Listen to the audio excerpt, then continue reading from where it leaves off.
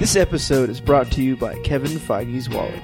Do you constantly find your wallet running out of space as you continue to pump out one of the biggest movie franchises in history?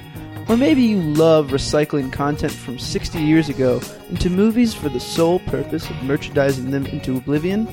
Then Kevin Feige's Wallet is the perfect product for the Marvel super producer and all of us. This wallet is weaved out of the highest quality Chinese polyester and loaded with Feige-specific features, including a little red button that adds one more hour to Stan Lee's life every time it's pressed. Better keep pressing, or you won't have any more cameos. The Kevin Feige Wallet. Hello, welcome to another episode of the Son of a Ginger podcast, where we give you all the entertainment reviews. I'm your host, Patrick Baylor. And I'm Mason Moreau, your co-host. It's a bi-hostly podcast. Thank you again to Kevin Feige for his big wallet, because his big wallet just produced something that is big in the conversation, and two different things big in the conversation that we'll both be talking about.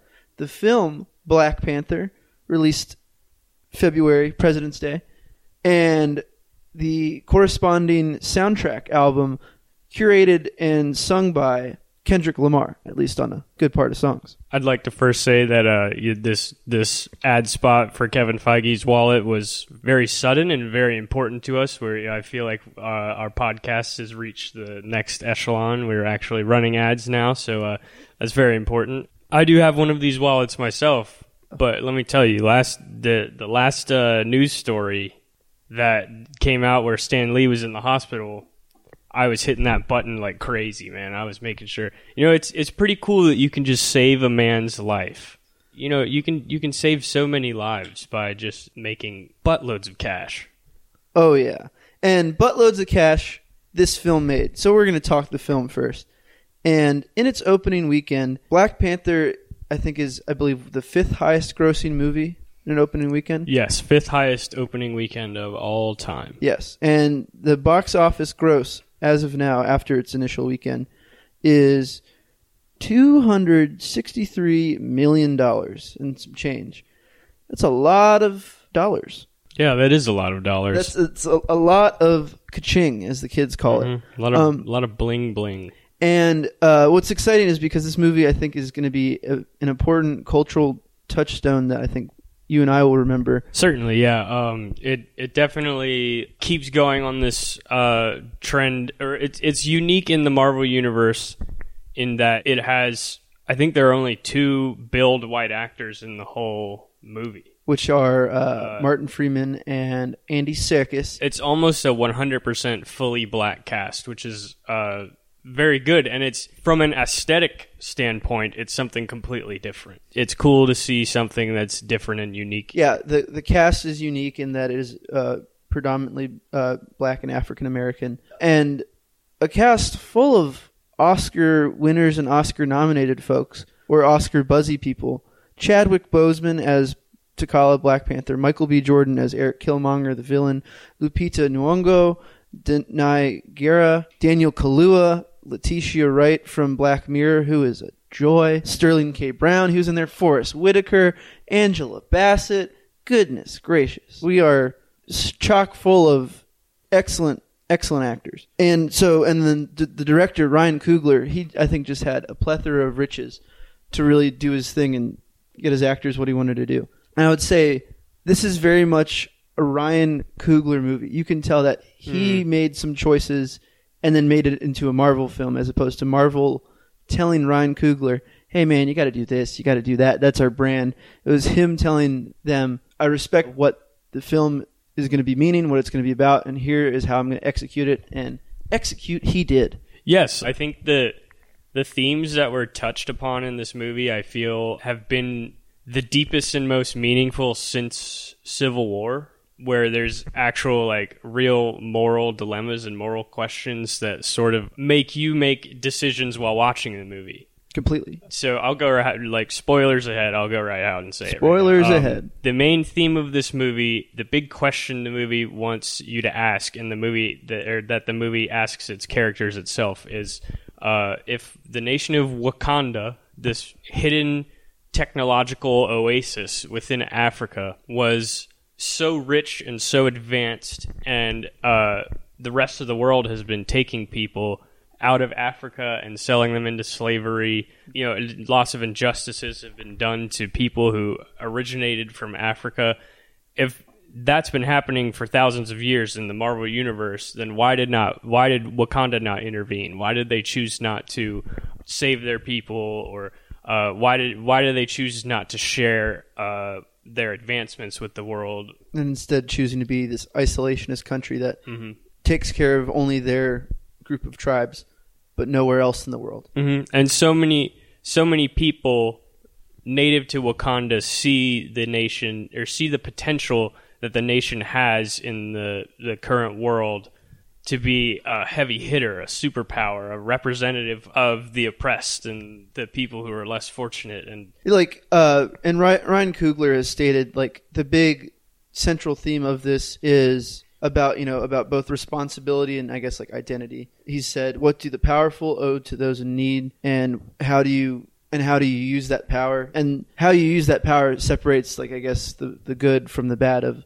you could use the power in a way to try to better someone and try to help everything go forward, or what our villain kind of wants to do is better the people through violence, as opposed to what our hero wants to do is better the people through diplomacy, talking, and helping people out." And I think they get a little too diplomatic, or Wakanda's history is too diplomatic, in that they just want to be uninvolved and not necessarily help anyone, and just help themselves instead of the whole world. And throughout the movie, you see T'Challa / Black Panther, you see him kind of worry about what is the best way to help my people, but helping the world and the nation overall. And it's something that he definitely struggles with throughout. And I'd say he shows that struggle very well with our hero and our villain. Definitely.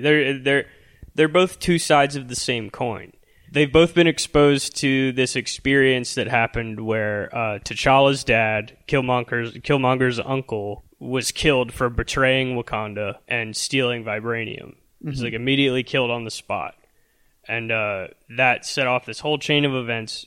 T'Challa figures out about it, and he's left questioning the morality of the tradition that's been set up that Wakanda stays secret, and you do everything you can to protect the secrets of Wakanda. And so the audience empathizes with the villain and empathizes with the hero because they both are feeling the same way. The difference there is that T'Challa is kind-hearted and, like you said, maybe wants to do something diplomatic about it, whereas Killmonger wants to arm the oppressed with Wakanda's weapons and have them take over and have Wakanda start branching out and become an empire. Like, I mean, he says it in the film, burn it all. And instead of, kind of waiting on the wayside for things to happen, grab the world by the balls with all of Wakanda's resources. In Killmonger's defense is something I think worth doing with a grain of salt. Good idea, but not a good idea to execute it. In the film, he suggests, well, let's use all of our weapons and give vibranium guns to oppressed people in the streets of America and all over, and let them rise up. You're just going to get more war. Yeah, you're just going to create a war state. Like he's declaring war on the world, and it's a brash decision. If this technology is what it appears to be, then it would go to show that it would ultimately be effective, but probably start World War III or something. I think, and I think this film, I hope some folks in Washington watch it, because I think it teaches a lot about good diplomacy. Yeah. Because that's the biggest thing in the film is, like, they talk about how is the best way to govern. How's the best way to take care of our people and the best way to keep things going through and pushing forward. And this isn't a political podcast, so I won't talk on this point too much. But you bring up a good point, because this movie does take a lot of time to explain to you every main character's motivation and backstory. And we understand how they serve the country of Wakanda. Like Denai Guerra, she is the king's guard, essentially. She cares about the king, how they're doing. Daniel Kaluuya's character, he is the army. He cares about... I believe his job actually was making sure that the nation stays hidden. Yeah, so nation stays hidden. He's essentially like their Secretary of Defense, how I'd like to think of it. And and we see how every character has a role, and as the film goes, we see okay, well, based on this power change and power struggle, what do I owe Wakanda? Denai Guerra, she's thinking, well, I helped the king. And then, in the latter part of the film, Eric Killmonger, he's the king. He becomes the Black Panther. And then, of course, luckily, Denai Guerra has a change of heart, and she realized, okay, well, I serve T'Challa. I serve the real Black Panther, the goodness of Wakanda. Yeah, the fact that you said it could sort of teach a lesson. It is a good portrait of making sure that you understand that everyone's viewpoint, everyone's opinion has been formulated by something that happened to them in life. Something that is no more or less valid than any other person's opinion. It's just the way people feel is always influenced by things that happened to them or what they were taught or what they've learned. This movie sort of does help you understand that in a way by giving you clear motivations for each character. Yeah. And understanding where they stand. This is a great film that, it really talks about those points and lets us, really talk and converse about what happens in the real world. And I think that's important for a film to really be good. It injects itself into conversation in real life instead of just film, instead of what just happens in the film. But to talk about the film, this is a cool looking film. Yeah. Well, I kind of disagree with you there. How so? I think the visual style of the movie was not what drew me in. I really loved the action scenes with Black Panther in Civil War. The style of Civil War and Winter Soldier is very different than what's in this movie. More so with the fight scenes? Yeah, with the fight scenes. But then, so here's my thing. We saw that city in Thor Ragnarok, whatever that city was, the Jeff Goldblum place. Junktown, whatever it was. It's not what it was called. That's a map in Overwatch. We've just been playing too much Overwatch yet. But yeah, that city in Thor Ragnarok, Wakanda just seemed like that city with a different coat of paint. There's like a big spire where everything happens, where the leader is, and then there's all these little buildings, and then you have a couple scenes where the characters are walking around some market. And it was literally the same series of shots, except most of the buildings in Wakanda are dominated by these metallic grays and blue for like the jet engines and all those things. So, it's interesting that you say that. I think Ryan Coogler also went on the record saying, he hired some people in his creative team to kind of make sure that doesn't happen, and that this film looks and has a more unique feel to it. I know with his music director and his production designer, and I think his art director, he got them from other projects that he's worked on, like Fruitvale Station, and leaned on them to be like, you guys have worked with me before, let's make something truly different, truly unique that isn't the same thing that Marvel's people kind of churns out in their other films. So you're saying that even though he brought his own team, that it still looked more of the same? I think my overall problem is just with the design of Wakanda itself. It seemed like so much was recycled. Picturing the establishing shots of Wakanda and the establishing shots of that city in Thor Ragnarok, whatever it was called, I have the same mental image in my head for both scenes, except for Wakanda is gray with blue accents and orange sunlight, and then the city from Thor is reds, blues, and a bright sky. That's fair, but I think when we go to that city, I feel like we're rarely there. I feel like we're either inside the little king's chambers, or more so we're outside, in the fighting, the waterfall where they fight, and or the different locations. I know they go to South Korea. I thought it was unique enough. Maybe. Yeah, maybe... I think maybe what you're talking about, I can see the Marvel boardroom of maybe when they were thinking of Thor and hey, what if we did this, that, and this? I don't know. Let's maybe keep that idea, but maybe scrap the rest for something else. Oh, yeah, that could maybe be what Wakanda looks like. Totally. Yeah. So maybe that's what I'm feeling here, is that I feel that that they missed the chance to make Wakanda an icon. They missed the chance to make the city itself as much of an icon as the characters are. If we're talking about this movie being remembered... Wakanda wasn't much of a character. Yeah. Is it going to be remembered for this bumbling city that everyone wants to live in, this quote-unquote Tomorrowland type of place where it's just we've gotten everything figured out and life here is beautiful and we're light years ahead of everyone. It didn't necessarily give you that feeling. You know it's there. You know that's the way it is by them showing you the technology and things, but it doesn't have that personality or that allure that makes you want to go there. If you bring up that concern, that might be concerning for some latter movies, because I know Avengers Infinity War Part 1 comes out in May. I know that is a lot of that is set in Wakanda. I wonder if they will make some more changes to give the city some more character. And definitely a struggle to do that because it is a made-up city. And, they're taking, right, things of like what traditional places in Africa look like and then making this sprawling metropolis that is futuristic. But so on to more about the special effects. The scene where they're going after Claw in Korea, I think it was one of my favorite parts of the whole movie. It felt like a James Bond type. It felt like Casino Royale, like immediately, because he's got a CIA buddy there, and they're all there to take down this terrorist, but they're doing it in a composed and diplomatic manner. I would say, I think there's some like nice little like James Bond inklings throughout the film. Yeah, that make it really work as like an action film, because that scene, all from them going into the bar and then the car up to the car chase.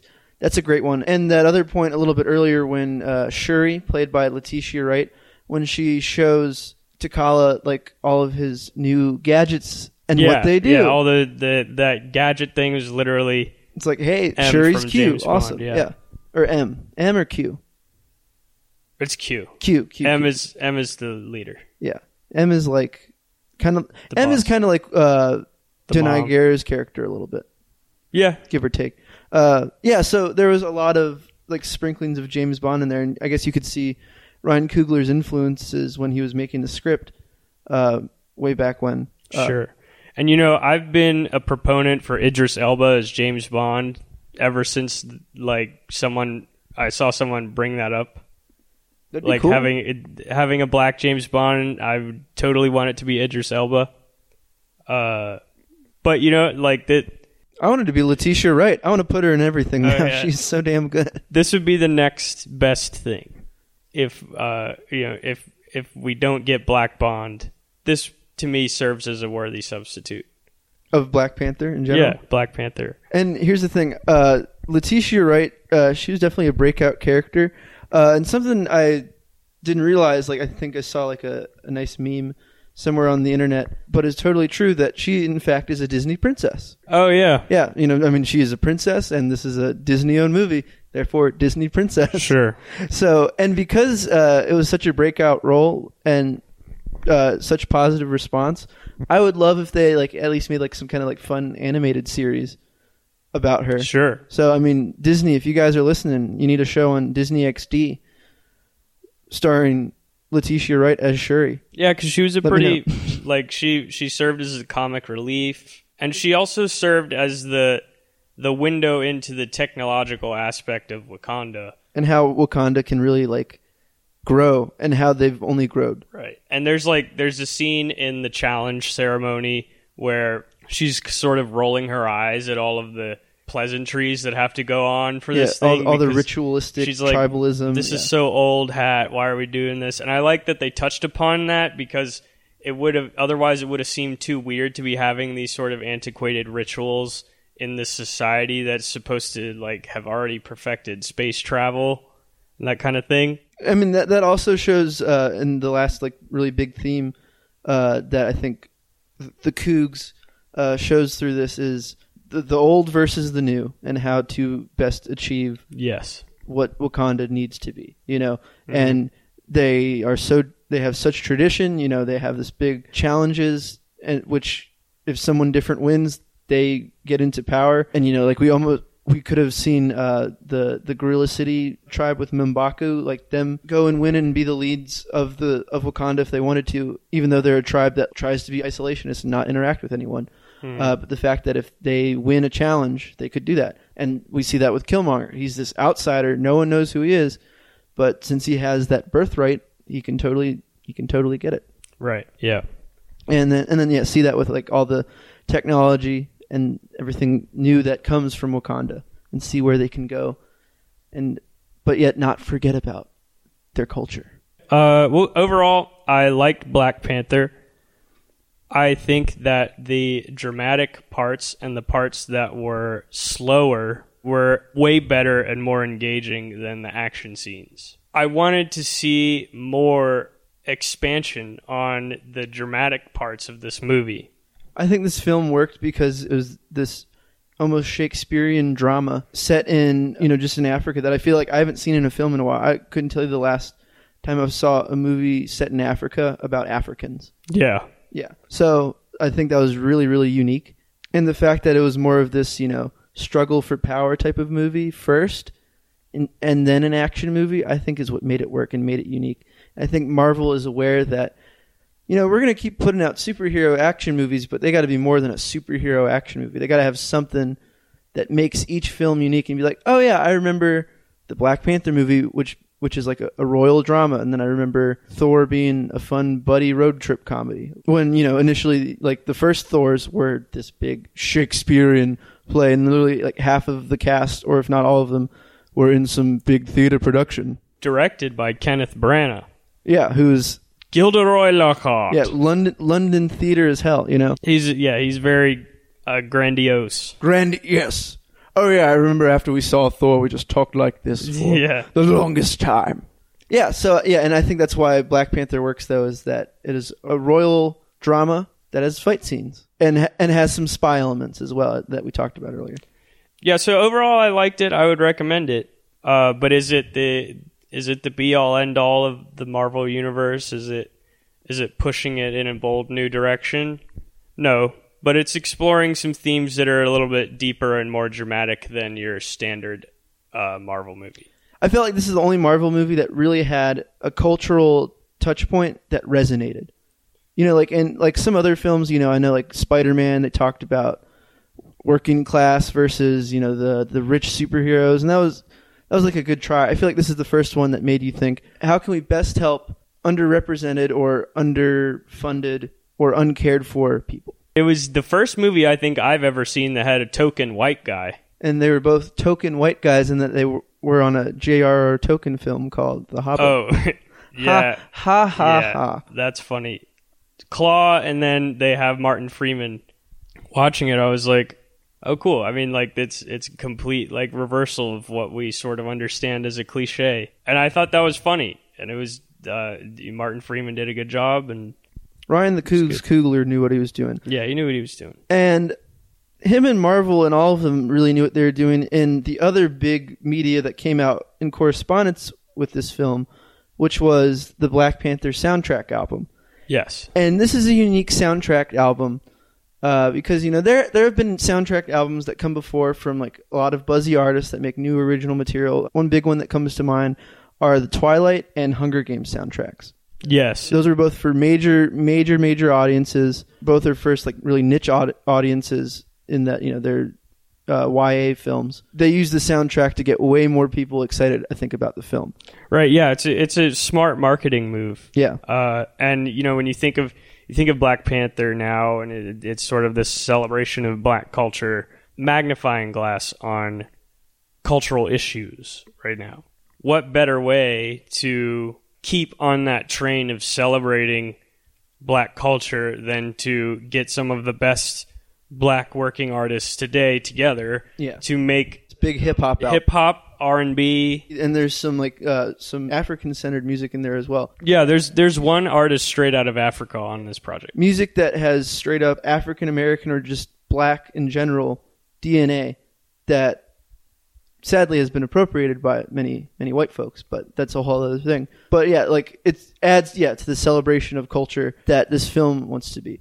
And wide audience to get a lot of people excited and care for. Marvel was genius in getting one of the biggest rappers of our generation right now, and Kendrick Lamar in him and Top Dog Entertainment. Yeah, and then all of Top Dog for the most part, in having I think 4 to 5 original Kendrick Lamar songs for about half of it, and then the other half it being curated by either people from Top Dog Entertainment or you just hear Kendrick in the background, just like, yeah, so much just DNA of our biggest rap artist is in this album. Yeah, exactly. And I liked the selection of artists on this album. I'm a big fan of a majority of them. Some of them I have never heard of, but I think that was a good thing because it also introduced me to some lesser known people who maybe should be getting a little bit more exposure. I like Kendrick. He knows when to take a back seat, but he does, in one way or another, appear on every track on the album. And in that way, he's sort of like the overseer, the narrator, the person who sort of guides you through the album. And I liked that about it. I liked that it was a project that you knew was a compilation project, but was sort of shepherded by this artist that you know for a fact knows what he's doing. Mm-hmm. And so, like, occasionally Kendrick will just pop in and be like, hey, I'm still here. Hey, I'm still here. And he does a cool thing. The album music from and inspired by Black Panther. Yeah. So some is straight up for the film. And, you know, we've heard some of the songs. Like, I know one that you really enjoyed, Ops from Vince Staples. Like, that's in there, and that's, like, a pretty big in the chase scene. So some of the songs are straight up in the film.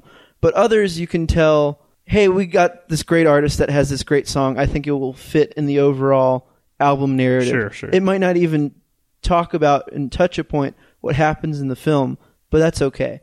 And then, but with Kendrick sometimes sprinkling himself into some, he has made some of the songs about the album. And specifically, like, some songs end or begin with him saying, I am Killmonger. I am Black Panther. Or there's, like, I think in the beginning of Big Shot with Travis Scott, the second to last track on the album, there's just a guy in the background that goes, Wakanda! And I kind of laughed at that. It was kind of out of place, but, like, it makes sense. I mean, you just want to throw some shit from the movie in there. Because, like, some rap songs, they'll be like, you'll hear someone just straight up yelling out, Brooklyn! Yeah. Atlanta! And then they got someone singing, Wakanda! Rep my city. Rep my city. And yeah, they're repping their city. And that kind of works in that it's like, hey, maybe this album can be part of, like, Wakandan culture.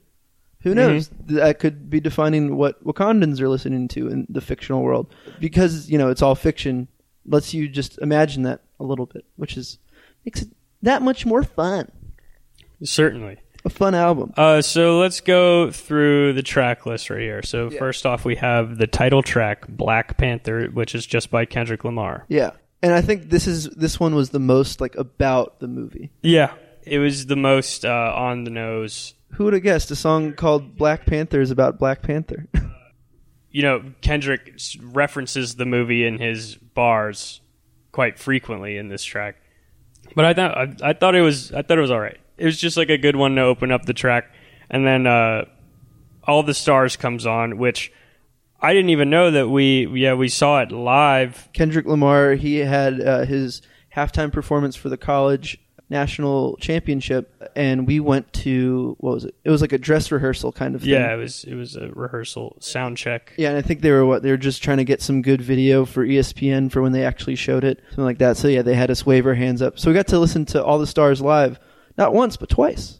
Yep, and we could have done it 3 times, but we left after the second performance. Okay, so then after All the Stars, we have 10 with Schoolboy Q, 2 Chainz, and Saudi, which you have Kendrick doing the hook on. This was one of my favorite tracks on the album. This is a song I can hear bumping at a party or... Yeah, it's a banger for sure. I'm constantly impressed by what Schoolboy Q puts out, to the point where I'm always anticipating a new release from him just because everything he puts out is great. And this one was just another example of that, where it's just a good top dog collab that paid off and is a satisfying listen. I agree. I really like this one, and I think I'll always remember it for another reason. In that, I think when I first listened to it, I was driving up to work, and on 85, I think around this song, someone clipped my mirror as I was merging. Someone just barreled ahead as I was merging, clipped my mirror, and then I tried to stop to, like, talk to them, but instead they just sped away, and I never saw them again. So if you see a car with a askew right mirror, let a brother know. Yeah, so I just remember that with this song.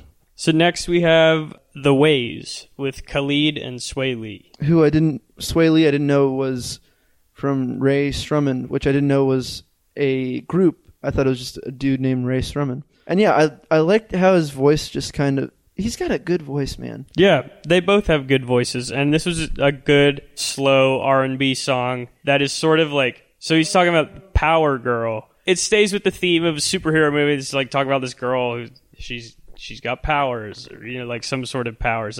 I like how it strayed far enough away from the comics enough while still being slightly referential. Or from the comic book movie aspect of it. It wasn't like thematically like that, but you're still talking about. Because you think and wonder, like, when this project began taking shape, that, like, Kendrick just called, like, all of his favorite artists or artists that he's worked with, and, hey man, we're gonna make some music for the Black Panther. If you have some lyrics or some superhero stuff, or want to make something that like leans into superhero, go nuts, go do it. I wonder if that's what Power Girl comes from. And this, I think this song is the one that gets stuck in my head the most, and the one that I play in the car the most. Yeah. So I really did like that one. It's a good one to hum. And then the next one you have also said you really liked for the sake of that it's just so damn odd. It's called Ops with Eugen Blackrock. Yes. This song I felt was the weirdest track on the album. There's a song called Zealots of Stockholm on Because of the Internet by Childish Gambino that I really like listening to because it has this really odd structure and crazy, like, booming, scary bass line. And I felt the same way with this one, where it almost was like a traditional African, like, tribal drum that was processed over to just be like an electronic production. Like, I could totally have seen what they were able to achieve with drum machines in this track being played on drums in some sort of like tribal ceremony or war dance or something like that. I really liked that because it was the weirdest song. And then I was so surprised to see the song show up in the movie in the car chase scene. You were surprised? I was surprised because I thought that like it was the only track on the album where I was like, this one's probably not going to be used in the movie because it's too weird. See, and I thought the exact opposite when I first heard it. Because it was so weird, I think I was like, I feel like this is weird because it sounds more like a film score and that it will go great in some kind of intense sequence. And it fit perfectly where it was, which was that South Korea car chase. But they have a unique mix for the movie because I think they sped the tempo up a little bit. So the beginning of the album is pretty top heavy. I liked all the first 6 tracks on this album were all some of my favorites. And then towards the middle, it gets a little bit lighter. There's a song I Am by Georgia Smith and Paramedic. They're good songs. They're not the most memorable. They're good songs. They're not the most memorable. I didn't know the artists. I'm glad I do now, so I'll be able to see what they put out later. I would say as the album goes, it's more and more peppered with, oh, who's that? Oh, I really enjoyed that, but who's that person, though? But, then there's ones peppered in with like, oh, there's Anderson .Paak. And there's Kendrick and Future now. Exactly. Bloody Waters with Anderson .Paak and James Blake, an Ab-Soul track, I felt was the best song lyrically. Lyrically? There's that one line. He says, it's warfare. Is warfare? No. There's that line there that really stuck out to me. A lot of the raps on this album don't really take the time to ask these cultural questions that the movie sort of did also. But I felt like in Bloody Waters that definitely happened. So next we have the top track from this album, I believe, let's see, which is King's Dead with Kendrick Lamar, J-Rock, Future, and James Blake. If you haven't seen the music video for this song, it's pretty awesome. They use like a really rare lens and an 8K camera to get these multiple football field length zooms of Kendrick and the other rappers all standing on top of skyscrapers. And they zoom in very far so it looks like they're right in the frame. I didn't know they had a music video for this. Yeah, they do have a music video for this song. Also, King's Dead is in the top 5 on Kendrick's most played songs on Spotify right now. The Future verse is laughable. Yeah, because what is it? It's so bad. I don't understand. Like, Future apparently holds the record for most platinum albums released in like a certain period of time. Really? Yeah. Good for Future, but I didn't think Future did that. You know, he's really just an example of the fact that platinum plaques don't necessarily mean your music is good. No, it means that you can go into a studio with a sick beat made by, I think this one is Mike Will Made It, and then just hope that the label just pushes it as forward as they can. And I think that's where Future's success has stemmed from, of just having a great team behind them to get on the air. You know? And so like the overall structure of this album, like I don't think we need to keep reading all these tracks. No. But the overall structure of this album starts out, or it goes like big names, hit you with the big names, hit you with the artists you should be listening to. Couple more big names, couple more littler ones. Yeah. End with the big names. Mm-hmm. So it flip-flops. I liked that structure. I liked just listening to it and not looking at the tracks, listening to it in the car and just having the album play. It's like, okay, here's these rappers I know. Here's these artists I love. Here's these artists I don't know about. And maybe I should know about them because what I'm hearing from them right now is really good. And so it's a good platform for lesser known artists. And, you know, now on their resumes, they can say they were on a project with Kendrick Lamar, Future and J-Rock and Ab-Soul and Anderson .Paak and SZA and Khalid, you know, everyone who's really made waves. As we say all these names, it just reminds me of like same thing that goes back to the cast of this film. It's a lot of big names that are huge in the acting world, and now we have all these big names that are huge in each different part of rap and hip hop and R&B with these people that we haven't seen or heard from very much. It achieves the same thing the film did for music. We see and we hear from people that succeed, and now the people that are succeeding are doing their best to help some musicians on here that I wouldn't call them struggling because I'm sure they're making a lot from this, but like we said, are unheard of or not represented very much. Yeah, certainly. Little full circle there, huh? So I would say that if you haven't heard Black Panther, the album or music from and inspired by the movie, definitely go check it out. It's a good listen. It's got some great variety of tracks on it. Variety. Ultimately, this Black Panther craze was definitely appropriate as Black History Month. I mean, they chose the right month to debut all of this. The same release time as Deadpool. I think they learned that you can put out a big, fun superhero movie not in the summer and in the middle of February. Yeah. I think it worked very well doing that too. And I think they were very smart in doing all this also on President's Day, because I think like this is a big weekend. Yeah, their weekend opening numbers I think will be beefed up a little bit because the weekend, quote unquote, went from Thursday to the end of Monday for them, which is exactly. More days, more money. This month, if anything else, was a really good month for music and movies just because of all this Black Panther stuff that we got. Satisfied with what I got this month in terms of entertainment. So some big entertainment. And I think what is next for these wonderful artists, I know that Ryan Coogler and Michael B. Jordan teaming up on another film soon, is based on a true story about the Atlanta cheating scandal back in, I think, 2010. A bunch of students at this Atlanta school cheated on their standardized tests.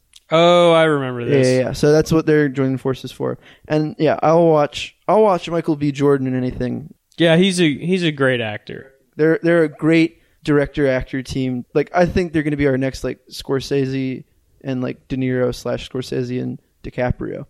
And if Kendrick Lamar can keep helping out and popping in on their projects from time to time, they'll make it all the more better. But yes, Black Panther and its album, some great things that I think will be remembered for a while. Mason, you got anything else to say? Only that we are now officially 100% hosted and on iTunes. We will be showing up on the Google Play Store and Stitcher soon, sooner rather than later. If you like what you hear, totally hit subscribe and keep listening to us. If you want to leave us a rating as well, that'll help us move up the charts a little bit and get discovered by more people. Share to your friends. Yeah, share with your friends. Tell everyone about us. We're pretty cool, I guess. Cool enough. Otherwise, keep watching movies, I've been Mason Moreau. And I have been Patrick Baylor. Have a good day.